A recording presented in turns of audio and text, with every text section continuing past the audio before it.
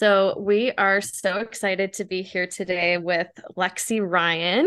She is a New York Times and USA Today best-selling author of These Hollow Vows duology, as well as a plethora of romantic novels as well. And we are super excited to have her on the podcast for the second time.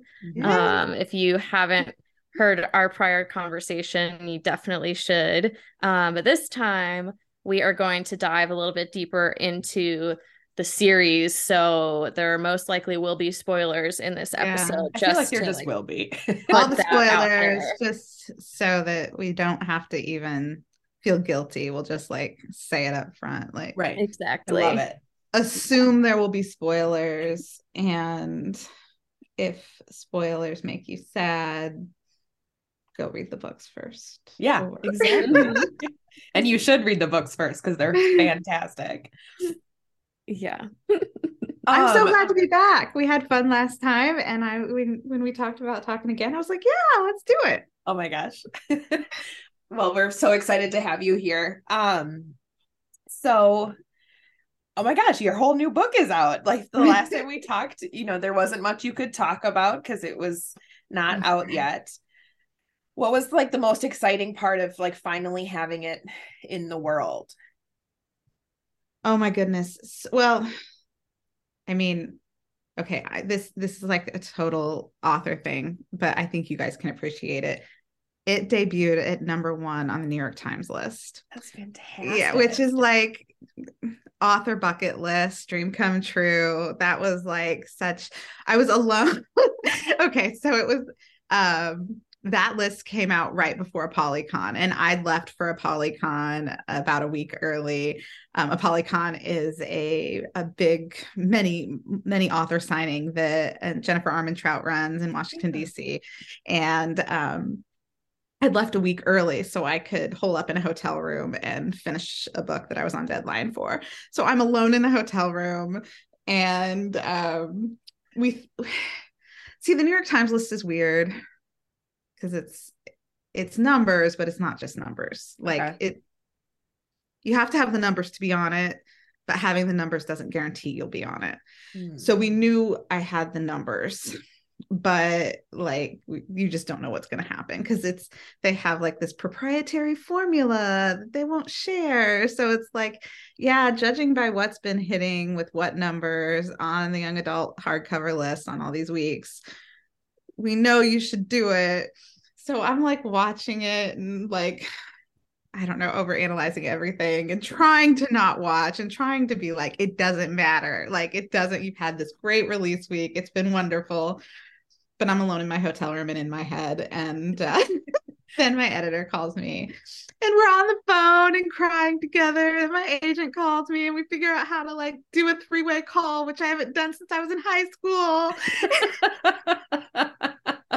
Oh my gosh, I'm in high school again, except I'm not. I'm an author who just hit the #1 on the New York Times, and this is like all my dreams come true. So yeah, that was amazing. And then I went down to the bar and had a glass of bubbly with a bunch of strangers because I was alone in DC and Yeah. supposed to be finishing a book. But the people at the bar were super sweet and like acted like they at least acted like they understood that it was a big deal. Whether they did or not, I don't know, but it was really sweet of them to at least pretend like they understood that I was excited. You know what I mean? And like they were happy for me, and that was really sweet. So that was huge. No kidding.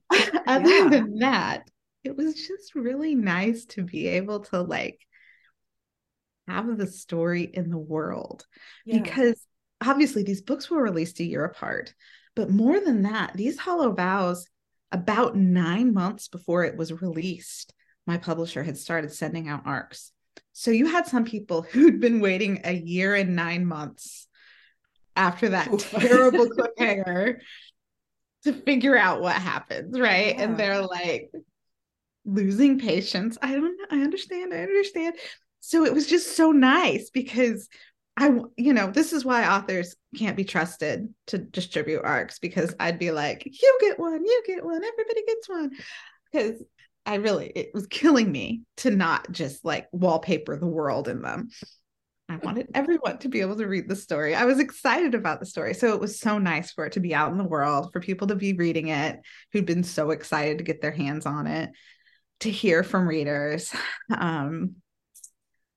Yeah. And to have like the big love triangle spoiler out there. Right.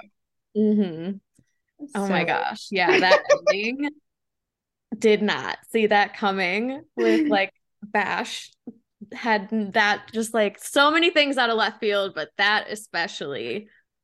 Whew. Yeah. Well, yeah, that was something. We could talk about him. I really enjoyed writing his character because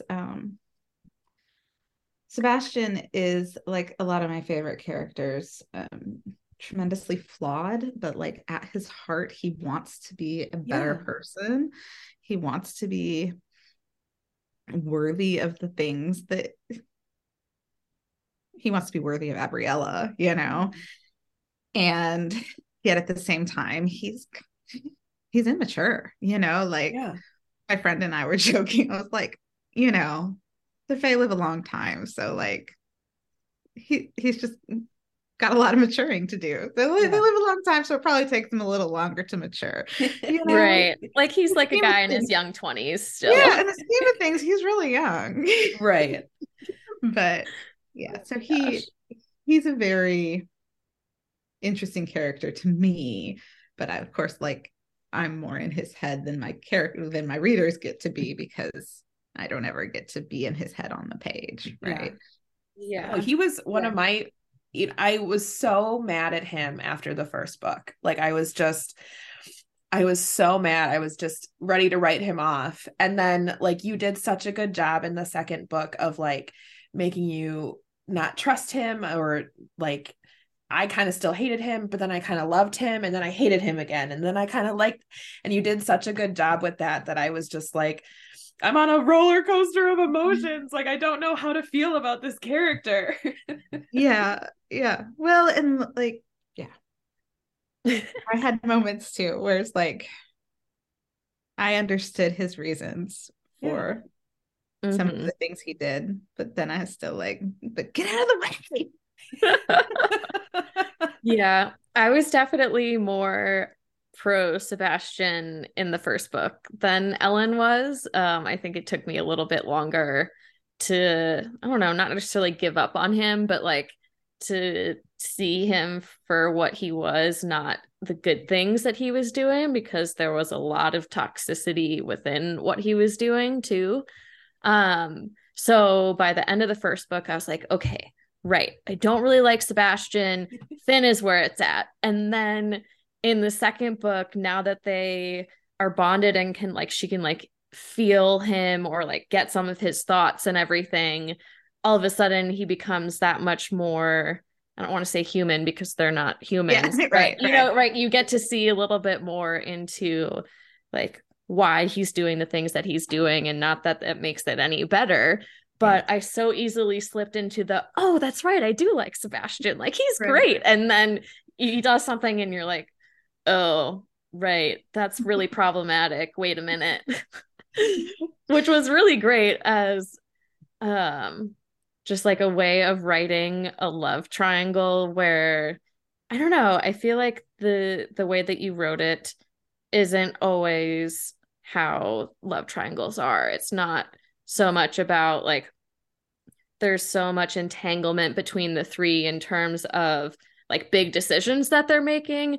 It's more a little bit of like, oh, you know, girl next door likes guy, but also likes, you know, boss. And then like a little bit, you know, like this is so much more all encompassing of so many aspects of the story. They can't escape each other, right? Like their lives are intertwined. I don't know. Did I tell you when I spoke with you last time what my daughter's reaction was? She's 11. What her reaction was when she finished book 1? Maybe, but tell us again. So, her best friend had finished it first, and her best friend, and yes, for anyone listening who thinks I'm terrible, my daughter is 11, and yes, I let her read these books that are intended for 14 plus. It's okay. You do not need to let your 11-year-old read them. Yeah. I'm not recommending that. I think that every child is different. That's my disclaimer. Right. Moving on. She's very mature for her age. Anyways, her best friend had finished book 1 before she did, and her best friend was like, I'm Team Finn all the way, like loud about it. And Mary was like, I don't know. And then she finished book 1, and I was like, so what do you think? Are you Team Finn now? And she was like, no, I am team neither. Like, she was very like, no, absolutely not. Yeah. I think they're all awful. Oh. So I was like, I mean, fair. I see that. I can definitely appreciate that. I mean, knowing what you know now and where we are. Yeah, that's... Yeah. And I kind of felt like that motherly pride of like, she didn't need to latch on to either one of these love interests. She was just like, neither. Oh, good girl. She's much more emotionally involved than I am, because at the end of book 1, I was like, I mean, I was Team Finn from pretty much meeting Finn, but like, especially at the end, I was like, yeah, Finn all the way. So she's more evolved than I am, I guess. Me too. I mean, to be fair. Yeah. But it was just like, was it always going to be Finn at the end? I think I could say that. I really try when I write love triangles to not know. I think by the time I wrote book 2, started drafting book 2, I knew for sure. But while I was drafting book 1, I don't think I knew for sure, because I just find that when I write love triangles, which is one of the things in romance that like I'm known for, because I really like writing them. Well, I love reading them, so thank you for writing them. Yeah, some people hate them. I find that I can write them in a little more compelling way and make the characters a little more, I don't know, like the push and pull becomes a little stronger if I don't know where it's going. Sure. Because I don't know where it's going. I want to make everything viable, you know? Yeah. Wow. I didn't even think about that. I just assumed that you would know like what the end outcome would be. And that's really cool that you don't. Yeah. And, you know, I'm currently writing the next book in this world. And I am like wishing so hard that I were a plotter. I've spent like the last 3 weeks rewriting Act 1, which is like the first 25,000 words of the book. And the book's not done. I'm just rewriting Act 1 so that I can move forward, because it was not at all what it needs to be to match up what the book is now. This is just my process. Like, I write all the little things I know, and then I rewrite to make it work. And it just, it's a mess. So if I plotted out like people do and figured out my story and then wrote what the story actually is, instead of trying to write it and figure it out, that sounds wonderful. But I can't seem to do it. Hey. So my process involves a lot of rewriting, and it's super inefficient, but it's just like I just have to explore and find my way. Yeah. So, well, I mean, you're doing something right. Right. I was just number one on the New York Times, you know, at the first week of the release for these Twisted Bonds. The best part is I will never be the writer that's like, you need to do it my way. Because I'm like, ooh, do it like any way but the way I do it, and you're going to be way better off.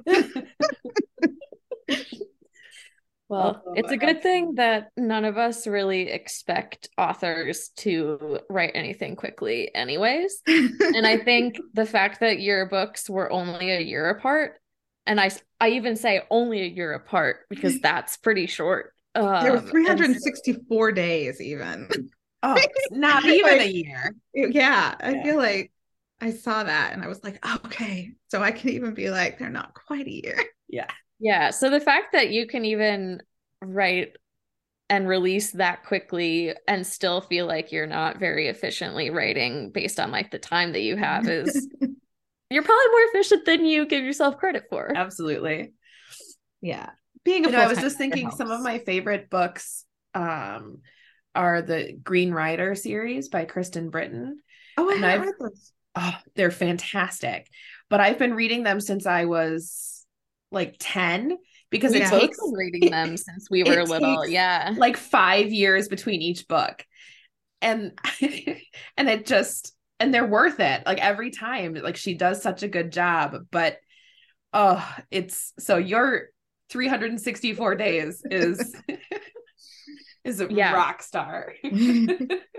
I can't even remember how long it's been because the series isn't finished yet. No. But I don't remember. Yeah. Anyways, that was definitely one of the books that got me into fantasy for sure. Yeah. My husband is a fan of this series, and I apologize because I don't remember the name of the series or the name of the author, but Oh, so she's it was gonna this tease author's us. first book, and it broke out in a really big way. It was fantasy, and that's what my husband prefers to read, and it broke out in a really big way. And so Brian said there's some reviews on Goodreads where people are like, as they sometimes do, reviewing a book that's not out yet. And so the author went in, it's been years and he hasn't written the second book yet. And I think it was a case of like, he's all in his head about it because he found so much success with book one in the first book of his career. And like, that's a lot of pressure, right? Mm-hmm. So he like went in and started replying to these people and being like, are you from the future? Because if you are, and you could like get me a copy of this manuscript, that would be fantastic. Oh my gosh, that's hilarious. Oh, that's great. But yeah, I guess that would be an interesting question that I hope you don't feel. But now that you've had success in fantasy and in this world, and now that we know that there is something else coming in this world, which we are so excited about. Can we wait for that for 364 days? Well, it'll be summer of, it's slated for summer of 2024. I think what I have working on my side is just that I've written so many books, like even though I'm a baby in the world of fantasy, I have a lot of experience on my side in terms of titles under my belt. So I mean, I'm not going to pretend there isn't pressure because like, I don't want to let people down. I'm so grateful that I have readers that want to go back to this world, that love what I created there as much as I do. And yeah, I won't pretend there's not pressure with that because like it brings me to tears, like for real brings me to tears when people reach out and like love it as much as I wanted them to love it. Right. Yeah. But I'm really glad that some things in my career happened at the pace that they happened. And I was telling a friend the other day that like sometimes it is such a relief to have like had the peaks and valleys of your career behind you, and there will be more peaks and valleys as I go, but like to know as you have another peak, as you have another moment of like, oh my gosh, this is amazing, another accomplishment that you weren't sure you were ever going to get to check off your bucket list, that it's not, you're not going to stay at the top of the roller coaster, at the top of the mountain forever. There will be bad days again, and that's okay. It doesn't mean that everything's going away. And that when you have bad days, you also know, because you've been there before, that you're not going to stay down there, that you're going to have good days again. So when it comes to this career in particular, experience is worth a lot, just because you just have to have faith, just like trusting my process. Like I was telling you how inefficient I find my process, and like, like I just rewrote all of Act 1. At this point in every single book I write, I rewrite Act 1. Okay. Like I get like 2/3 of the way into the book and I go back and I rewrite Act 1. And that's just, you just and I every time I'm like, is this gonna work? Is this gonna work? And there's a part of me that thinks maybe this is the time it's not gonna work. But because, okay, 38 other times it's worked, so probably it's gonna work again this time too. Absolutely. You have a little more faith. So yeah, I think that's definitely on my side, though, talk to me in a bad moment after a day that I've been working for 5 hours and I netted 200 words. Say something different. But no, I'm really grateful that I've been able to have experience to just, okay, we just keep doing the things we've been doing and we get there eventually. Yeah, absolutely. Oh my gosh. So didn't get the mute button in time. Okay, so I remember in our last discussion that you were saying that Misha was one of your favorite characters to write. And it was so funny because like the minute that we meet him in the book, like we don't know his name yet, but like immediately I was like, I wonder if this is who her favorite, like, because like it just, like, how did you think of him? Like, where did he come from for you? Oh goodness, that's an interesting question. Where did he come from? I don't know. From my brain. From the deep recesses of the clever dudes that live in there. Yeah, because I think you can really tell I gave how well written he is, that like I gave Brie who she needed, like she was in a place that she'd gotten to a point where she was starting to trust Finn, right? And then she finds his catacombs and finds out more about the curse and finds out what his tributes really are, right? And she's like, well, I can't trust you. And then she's scared and she trusts Sebastian. And one of the best things she can do to protect herself is to bond with Sebastian. Mm-hmm. And so she does that and finds he has all these ulterior motives and has been keeping some pretty major secrets from her. Yeah. And man, that's a pretty big betrayal because she's known him for a real long time. And so now she can't trust him either. And she can't go home because she's Fae now. And she's stuck and she can't trust anyone. And it's lonely. And the more she learns about everything and the complexities of what happened when she broke the curse but kept the power and passed off the crown, the more she feels like she's kind of this catastrophic mistake, right? Like her existence is a problem. Mm-hmm. And she doesn't want to be all woe is me, but like it's a mess. The whole thing is a big old mess. And I think I just made Misha exactly what she needed. She needed somebody who wasn't just trying to get in her pants, who sees her for what she is, who thinks that she can make a difference, not just in a particular court, but for the entire realm. Who also sees her as like, again, I want to say human, right? I think she's not human. As a person, like she is not just a potential queen or just a pawn, she is this person with feelings and complex emotions and who's going through a lot. And so he's kind of between kind of his mental powers and being able to know what she's going through in her head and also his quirky sense of humor, like he's, I think, what she needed in that moment. Yeah. That's and fair. I loved him. Yeah. Yeah. Fantastic. For a second, I almost was like, maybe throw away the love triangle and let's go with like a Misha, Abriella. I mean, we could have gone that way. You never know. I mean, it could have just I was like, Who would like that would just be like so out there, and I would really be okay with it, though I did also There would have been love rioting in the streets, but Probably more. I mean, if they're readers like me, it would have probably been more like rioting in individual homes. sure, fair. Yeah. Really quiet, like keyboard rioting. Yeah. yes, Yeah. online rioting.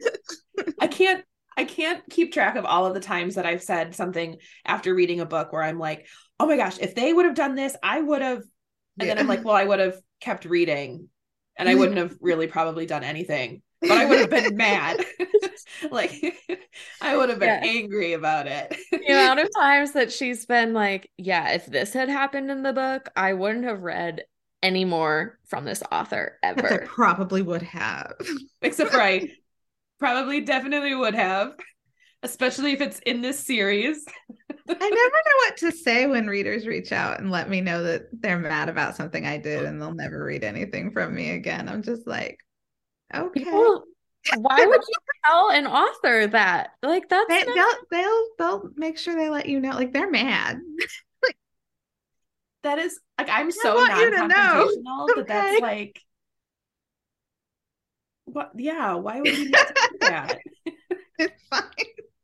It comes with the territory, but it's just I'm like, there's like nothing I can say that's gonna make this situation better.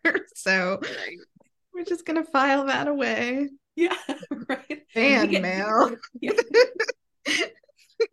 We get that sometimes at the vet clinic where people are like, well, we are never coming back. And we're like, okay.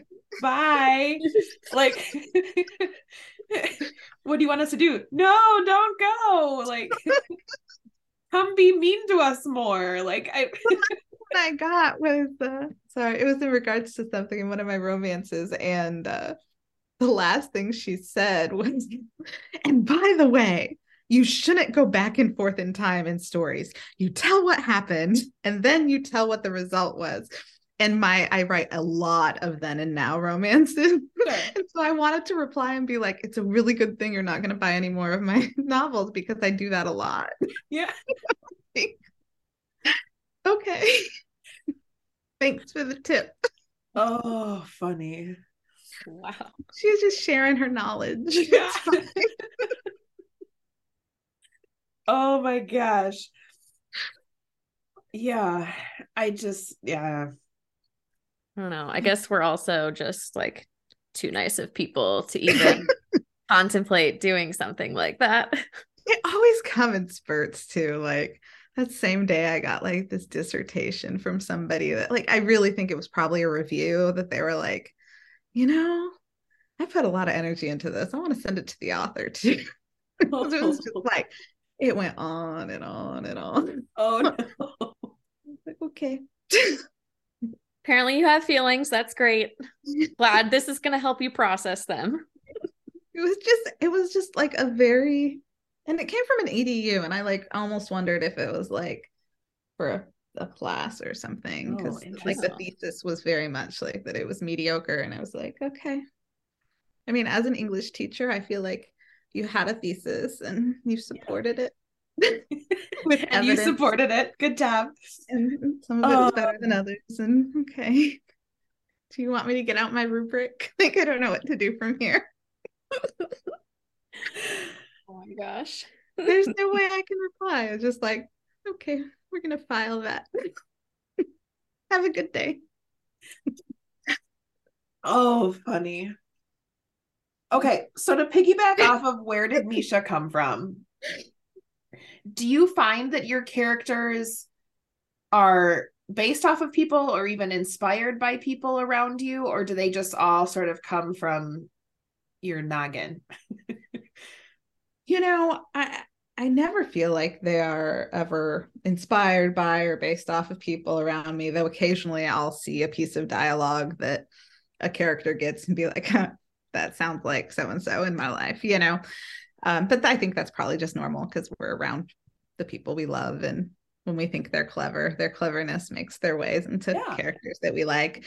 But yeah, I mean, like he's like totally a fictional creature and of his own right. And I just like him and his birds. I don't even like birds. They freak me out, but like Misha's birds are pretty cool. Oh my gosh. So with your characters, do they always do you always have a name for them before you start forming them, or is it always the opposite way, or like here or there? Sometimes I do. In Misha's case, I had his name before I knew who he was. So often I will have like so-and-so's sister, big guy with red hair, creepy looking dude, like in brackets for a long time, and like have to come back and figure out what name goes there. Or like it's not uncommon for me to have one name. Mortius had a different name for a long time. I can't even tell you what it was now. I changed it. Like I did my first round of revisions for my editor, and then we decided it sounded too much like some other existing character's name. It was like not the same, but it was close. Okay. I don't even remember what it was now, but like, so like I've been with this character for months and months, and I was like, okay, new name. So sometimes that happens where it's like they have a totally different name, and either because it never felt right, or because I realize I have 14 characters whose name starts with the letter M, or something like that. Writers out there, best advice ever. Jude Devereaux gave a group of writers. I want to be like, she gave me this advice, but it wasn't like me alone. We were in a room. It was at a conference. She prints out like the alphabet, like each letter in a box. And as she names her characters, she puts like first name, last name, like at each letter. So anytime she has an A, either a first name or a last name of A, she's going to put that in the A box. So she can make sure she's not from first name or last name overloading any one letter, because the way our brains work, I'm telling you, the second you have a character with a P name, that's all your brain's going to supply you with is characters that have P names. Sure. So, and you fight it and then you land on, okay, I gotta have something else, and L, and then your brain's just going to keep giving you L names. It's so frustrating, but it's the smartest thing, because then you have this visual of where you are with things. Yeah, I would not have thought of that at all, but that makes a lot of sense and seems like a very helpful tool, and something that Ellen definitely appreciates, because the amount of times that we have finished a book and she's come to me and been like, Alex, these like 3 characters have names that are way too similar, and I'm really struggling with keeping them apart. Did you guys watch House of Dragon? I watched it. I don't think Alex has I haven't seen it yet. The names, I mean, like some of them, it's like realistic, I suppose, that these people and their children and their grandchildren have like exactly the same name, right? Or they have the same name except for like the last 2 letters or whatever. But it hurts. Like, I'm like, wait, it is a little painful. Like it's like, and it's so funny because I won't tell you what it is, but the central conflict in this season could have been avoided if they hadn't used the same name like 6 times. Like the whole issue could have been avoided if they had branched out in their names a little bit. Wow. Like, now I'm really intrigued. I don't have HBO, so typically like when I watched Game of Thrones a while ago, like I got it for that amount of time and then haven't subscribed to it yet. But I'm trying to figure out, because there are like multiple other shows that I will need to like subscribe to Apple TV for a little bit too. So I have yet to watch that show. We try to be good about that too. Like, okay, we have HBO right now. What are the shows we're watching? Oh, it's Apple. As soon as Ted Lasso comes back, I was just going to say again. Ted Lasso. Yeah. And I have a list. I have a running list of things I want to watch when we get Apple TV again. Yeah. I understand, because it's real easy to oh, we're gonna do that, and then the next thing you know, you're subscribing to like all the subscription services. Yeah, and you're like, wait a minute, why does my bank account look lower than it should? Why does my bank Nickel account and have diming no you, money in yeah. it? Yeah, so like the name thing, like I sometimes like the character's names, like, oh, that name is just perfect, and then you feel like you know the character because of their name, and sometimes like you give them a name and then you start writing them and you're like, that is not right, that does not match them. um yeah, it's an interesting, I often hate naming characters. I won't lie. I'm new to fantasy, so right now it's still fun, but I've written like 30, however many, 38, 30, I don't know, some large number of romance novels. So I'm kind of sick of naming contemporary romance heroes and heroines. Sure. Like and their children and their moms and their cousins and their best friends. It's just like it's hard to come up with new names, y'all. Yeah. Because I have a big family. I have 6 brothers and sisters, and I will not use their names. So that's a good policy to have. Yeah, and like I've used a name of somebody close to me before for a secondary character, thinking that, oh, well, he's just a secondary character. Guess who became a primary character later? And then you just have like, yeah. Sometimes if I'm reading a book and it has like a family member's name, especially if it's like a romance book, I'm like, I can't. Like, this book is good, but I can't do it. Like, yeah, I just read, I'm late to the game, but I just read Cinder. oh, Have you guys read yeah. Cinder? Yeah, I haven't read it, but heard really of it. late to the party. Yeah, it's so good. Luckily though, it's like not sexy, at least not yet. If it gets sexy later, we'll see. But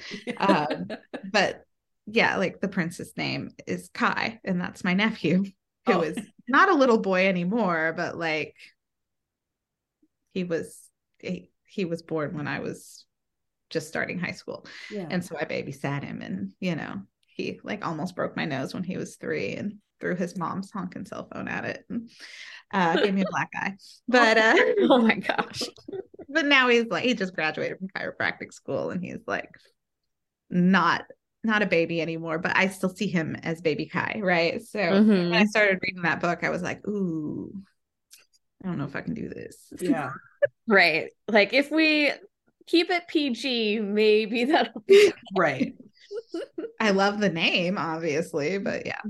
But no, it's very tame, so I think it'll be just fine. And it's a really, really good, I think it's gonna be a really good series. I devoured the first book very quickly. Awesome. So yeah, I think it's on our list because I definitely recognize the name, but I'm looking around like I have the list just sitting next to me. I'm like, oh, let me oh my goodness. So in our last interview episode, whatever, I don't know what to call it, conversation, so you talked about being a quilter. Were there scenes that you didn't think were going to make the cut that did, or were there scenes that you like thought like whatever the opposite is of what you were saying? Yeah. I mean, I had like, if I can like do like a spoilery moment real quick. Yeah, go for it. At the end of These Twisted Bonds, when Abriella has been captured by the queen, yeah, I had a short scene in Finn's point of view. It was totally gratuitous. I liked it. But I recognized that it was totally unnecessary and gratuitous. So when my editor was like, doesn't really move the plot forward, and we need you to cut like 15,000 words, so maybe cut this one, I was like, yeah. Don't you want to see his angst and his pain? I was gonna say that would have been a good part to have his point of view for sure. So that one didn't make it. And then what else didn't make it? Oh, so many things don't make it, but often scenes that are cut, it's like, yeah, it was cut, because like that was the scene that was written when I thought the plot was going to turn left, and I ended up turning right instead. And I try not to write things that I don't think are going to get in the book. So, as in terms of things that I think won't make it, that's a little tougher. Or even vice versa, like things that weren't there, but then were yeah, pushed like for. surprise me as how they like developed. I think want to flip through the book. Let's see, what do we have here? This is the reading portion. So often that's like one of my favorite parts of writing. So because I did sell on proposal, I wrote a very long outline or synopsis for these Hollow Vows. I sent them like, I don't know, 60 pages, 80 pages, something like that, and a 20-page synopsis, and which is a lot. So that's a lot of reading, like, and then this happens and this happens, and but you know, I am not great at plotting. So like I maybe mentioned last time that I wrote the synopsis the same way I would write a book. I like wrote what I knew, and then I moved things around and I patched things together. And so then when I went to write the book, I was like, so this will be interesting because I don't plot. And so can I write a book that's plotted out? And can I write it from beginning to end without like jumping around?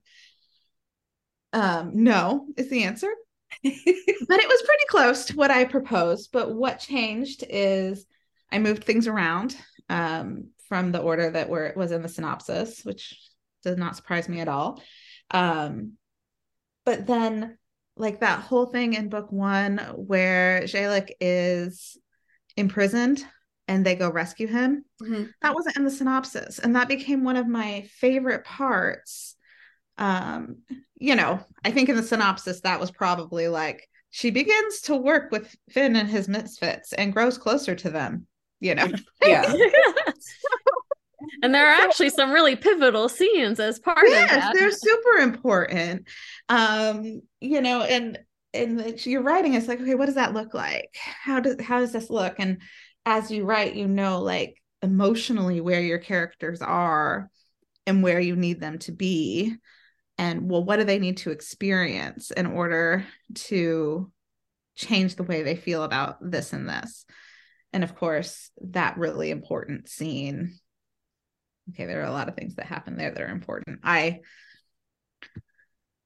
really love, though, the scene where afterwards, when she's sitting out on the patio and Finn comes out and, you know, he says, every star in that sky shines for you, which of course is the swoony romantic thing to say, but it's also like later when we're like, oh, because she's wearing the freaking crown, like every star in that sky shines for her because she's wearing the crown, like literally, like, so he could mean it one way or the other or both ways. So yeah, sometimes the things that you don't plan, or when I'm quilting things together, the stitching becomes some of my favorite stuff. Yeah. Which is always really exciting. That feels good. To me, that's really exciting. Yeah. This surprises me. Okay, so speaking of favorites, do you think you could pick a favorite out of the 2 books? Yeah, the second one. That was my, I think both of our answers too when we asked ourselves that question. Yeah. I think, what was it for both of us? It was a combination of, or maybe it was me specifically, that I liked the second book more just because Bree was, I don't know, just a little more mature throughout the second book, was just not naive in the first book, but still just, you know, didn't expect things to happen. Whereas now, like in the second book, she not only was more mature, but also had like such personal growth and development through that book too, that I found so much more compelling, I think, than the first book. Yeah, and she had to grow up pretty fast, you know. She had to, and to be fair, she had to grow up pretty fast even before book one started. Right. But she had to kind of come into her power pretty quickly. Yeah. And for me, book two was her opportunity to do that. It was more of an adventure, like I like that a lot too. I had a lot of fun with that. And I felt like I got, even though there's a lot of romance in book one, I felt like I'm a romance writer, y'all. Like, I really love writing romance. So I really enjoyed writing the romance of book two, and the supercharged angst of what they find out in the underworld, and what romantically they need to sacrifice in order to save the realm.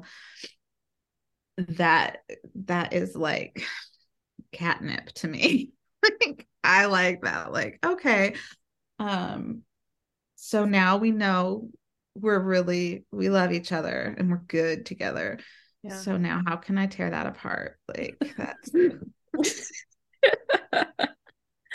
that's what I'm here for. So you have a bit of a devious mind then.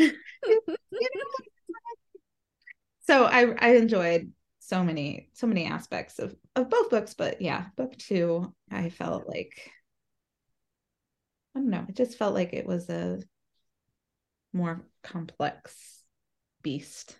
Yeah. I enjoyed it. Mm-hmm. Yeah. I would have liked about 30,000 more words, but limitations. Like, gosh darn editors. I did what I would have read them.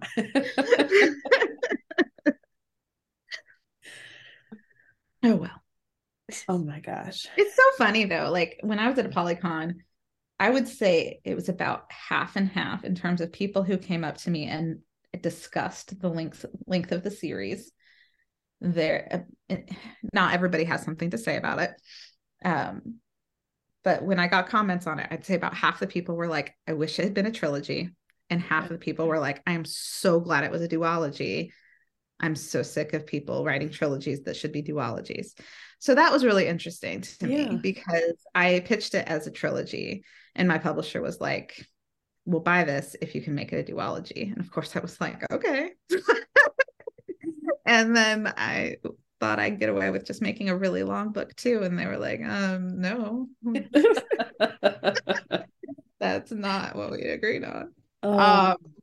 So clearly they were like, no, there's like series fatigue and let's do this as two. And I was kind of surprised, honestly. My own bias is toward like 3-book series or more, 5, 9, I don't know. I was kind of surprised at the number of people who were like, oh, I'm so glad it was only 2. Yeah. Yeah, I would agree with that I typically am someone who, like, if I get into a universe or world or whatever, whether it's contemporary or fantasy, if I like it, I want to be there as long as possible. Yes. Right? But your duology was really refreshing and did feel like it was like everything was closed off and tied up in a way where I was like very content leaving it as it is. However, now knowing that there's going to be more in that world is, makes it even better. Yeah, absolutely. I'm excited. I'm like scared to talk about it because I have like no idea. I'm doing some like, I don't know. I have no idea what my editor's going to make me change, so I'm scared to talk about it. But it's like 3 years later. And so Jazz is 17. And so she is a year out from when she will become Fae. And she is a little dark and twisty from her weeks in Mortius's dungeons. And she is angry. And has some baggage and hides a lot of everything from her sister. So I don't, like I said, I'm scared to talk about it because I don't know what all I'll have to change and what I'll have to keep. But right now it's fun. Right now it's fun. So. Wow. That's so exciting. That's way more than we knew before this interview. I know. I was literally going to ask, like, what, if anything, can you tell us? And that was much more than I thought. Who knows? Maybe that will all change. I hope not, because I don't want to rewrite the whole book. Once I saw that announcement, I was trying to figure out, like, okay, is it going to be her sister that we get more of a story, or are we going to go off of like Misha and his like marriage and how that's not like, so I was thinking like, okay, how many different potential avenues are there? So I'll talk about this because I think we're all in publishing enough that we can understand that sometimes things change, and who knows. Yeah. This is a who knows. We don't know. We did not specify in the announcement whose book it was because I'd pitched it as Jazz's book. Mm-hmm.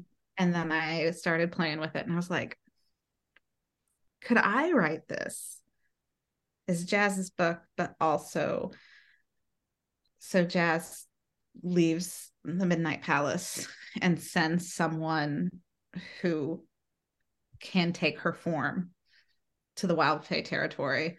Her sister thinks she's sending her to the Wild Fae territory to be with Misha. And I was like, so that her sister thinks she's safe over there, but really she's on this grand adventure with these humans, trying to track down the sword that is going to save Laura from all the greedy evil people and the terribleness that's happening there.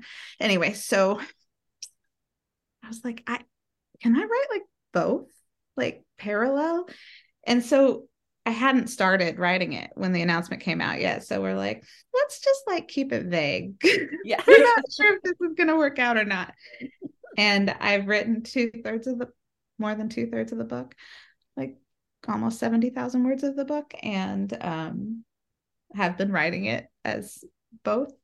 And so I sure hope they let me keep it as both. Yeah.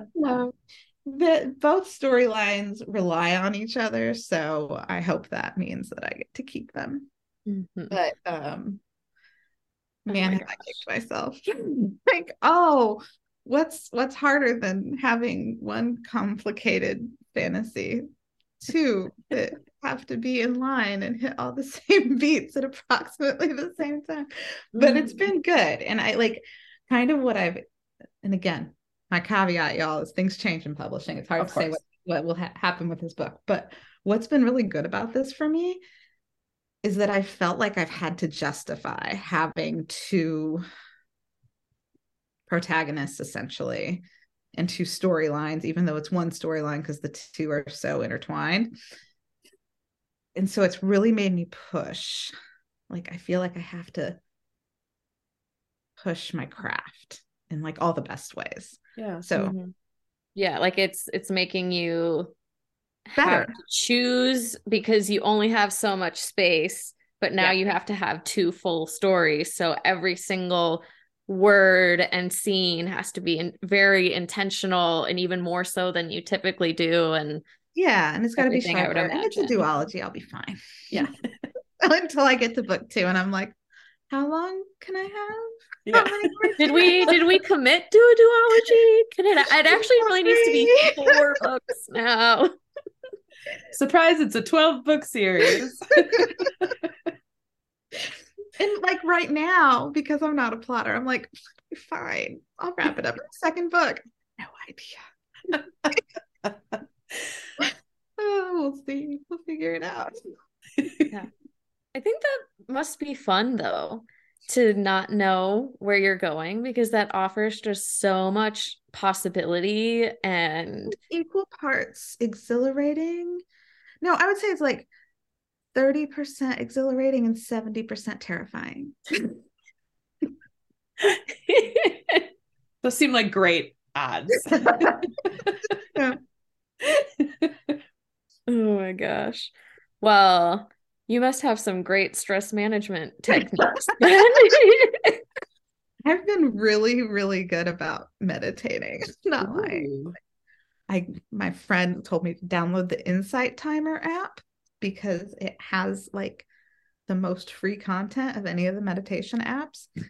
And I don't know if that's true, it seems to have a lot of free content that is really excellent.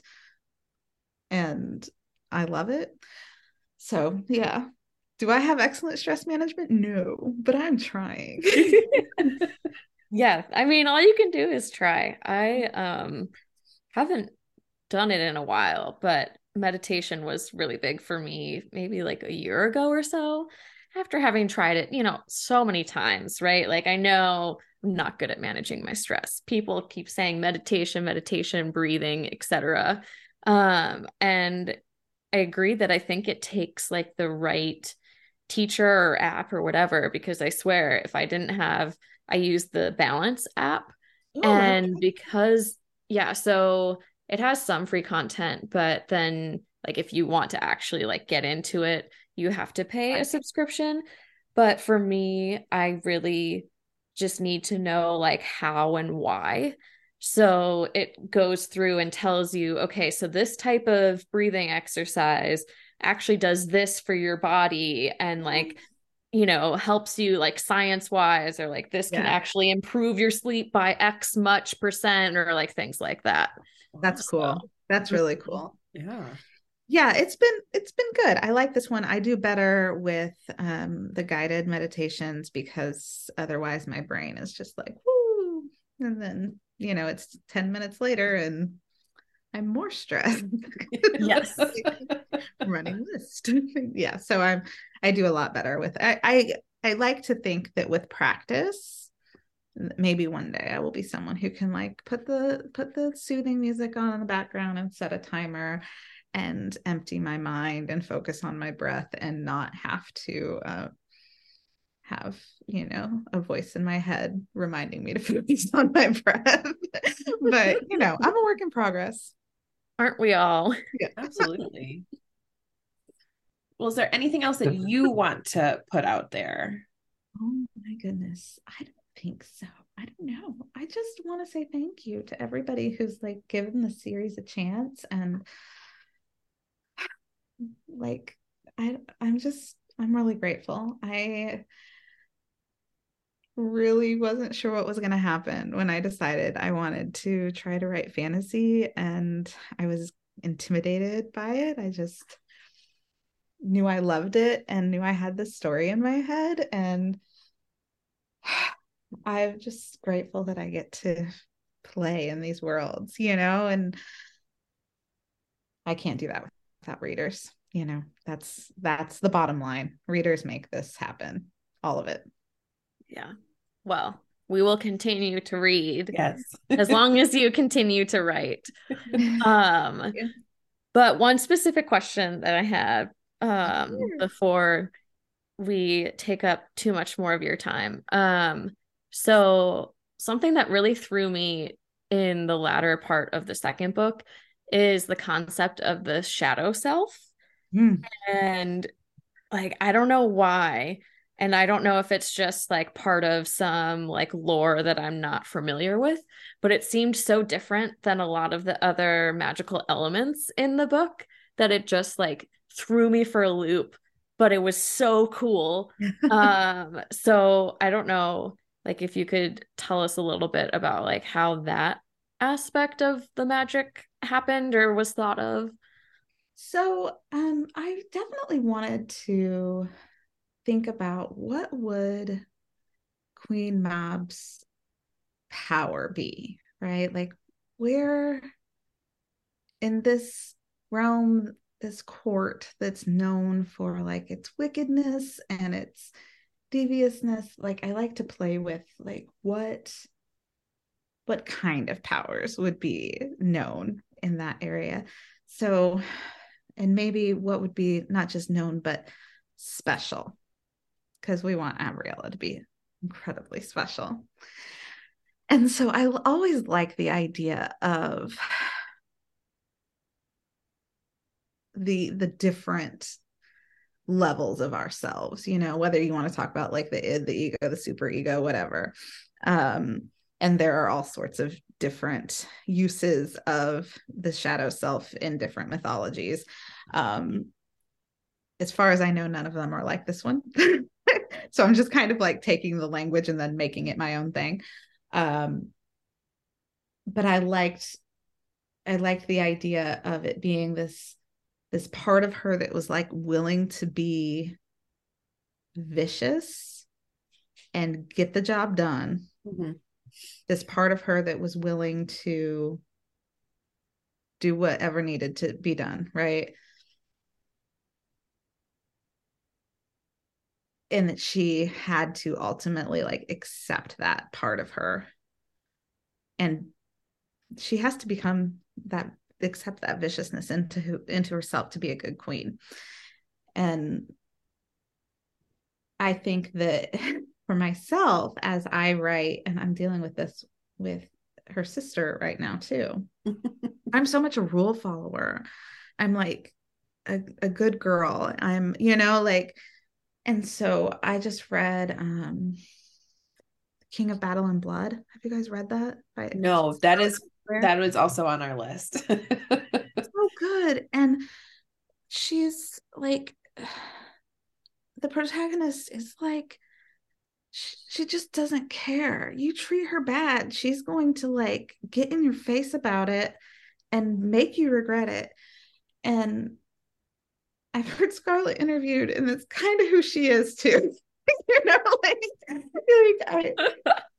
I picked up this book because of the interview I heard with her, where I was like, oh, wow, you do not, zero F's to give. This girl, she's just like, she just tells it like it is. And I couldn't decide if I wanted to like find her and be her friend, or if I just want to like find her and disconnect her internet so that she didn't get in trouble with her publisher. I'm sure she's listening to this. I love you. Your book's so good. So, but obviously she made an impression, because like the first thing I then did was not write her and say, be careful, because I don't think she cares what I think. I went and bought her book. Yeah. And so good. But the protagonist is just like, I wouldn't even use morally gray. She's like, there's no morally gray about it. She's gonna do what needs to be done. Yeah.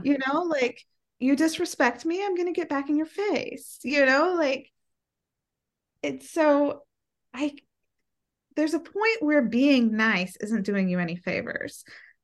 And while I don't think Gabriella had issues with being too nice, she needed to be able to fight dirty if she was going to beat the queen. Yeah. There's like the Seelie Queen. So there had to be like a part of her magic that she needed to have to access in order for her to triumph. Mm-hmm. And so that's kind of what I was playing with. Yeah. With the idea of the shadow self.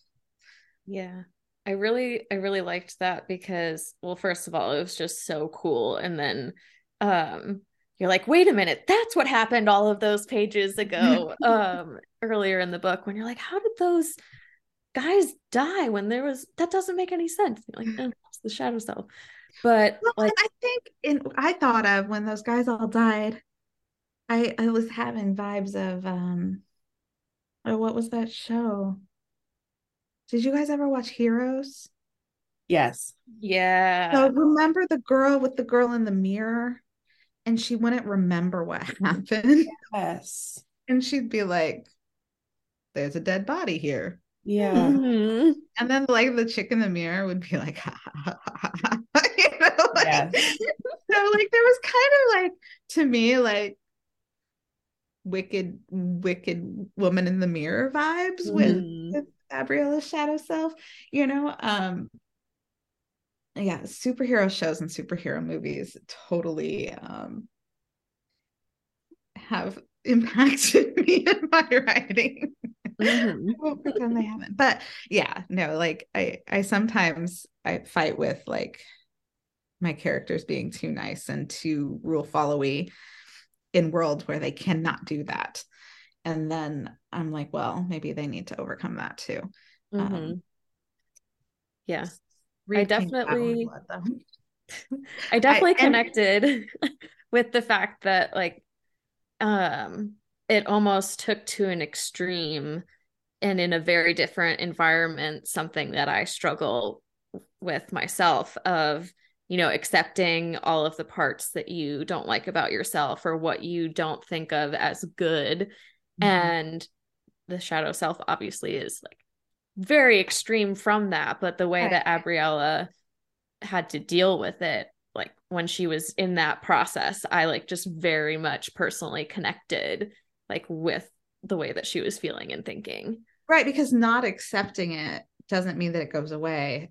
It just means that she doesn't accept it. So the only way she gets to control it is if she accepts it as part of who she is. And I kind of liked that Mab is like giving her a hard time about it. Dutiful Abriella, Absolutely. Well, yeah, we could talk for hours and hours, obviously, but I feel like we turn any podcast into book club in a second. What else should you read?